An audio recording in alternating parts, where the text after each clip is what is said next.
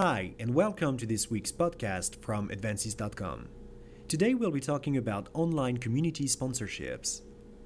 Right now, somewhere on the internet, a group of people is sharing information about your products in an effort to find solutions to their problems.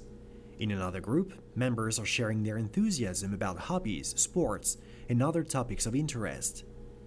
Fabulous opportunities exist for companies looking to attract high-quality leads by promoting their offerings in the right online communities.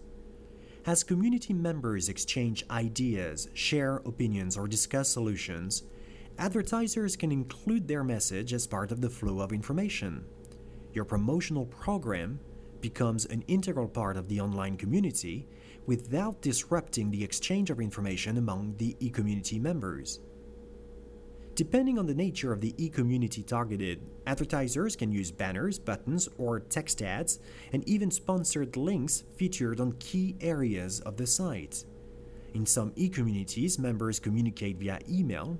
In this case, advertisers can place their banners or text message within the email itself.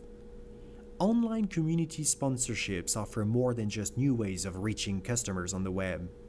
They can play a vital role in transforming prospects into customers when used as part of an integrated internet marketing plan.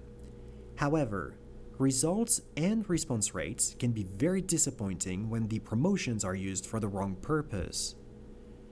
This analysis continues on the advertisers.com website. Join us on the eCenter section as we go into more details. Next week, we'll be talking about digital brochures. As always, if you want to contact us or drop us a line, you can do that on the advertisers.com website, and we'll be sure to cover the topics or answer your questions in future podcasts. Thank you.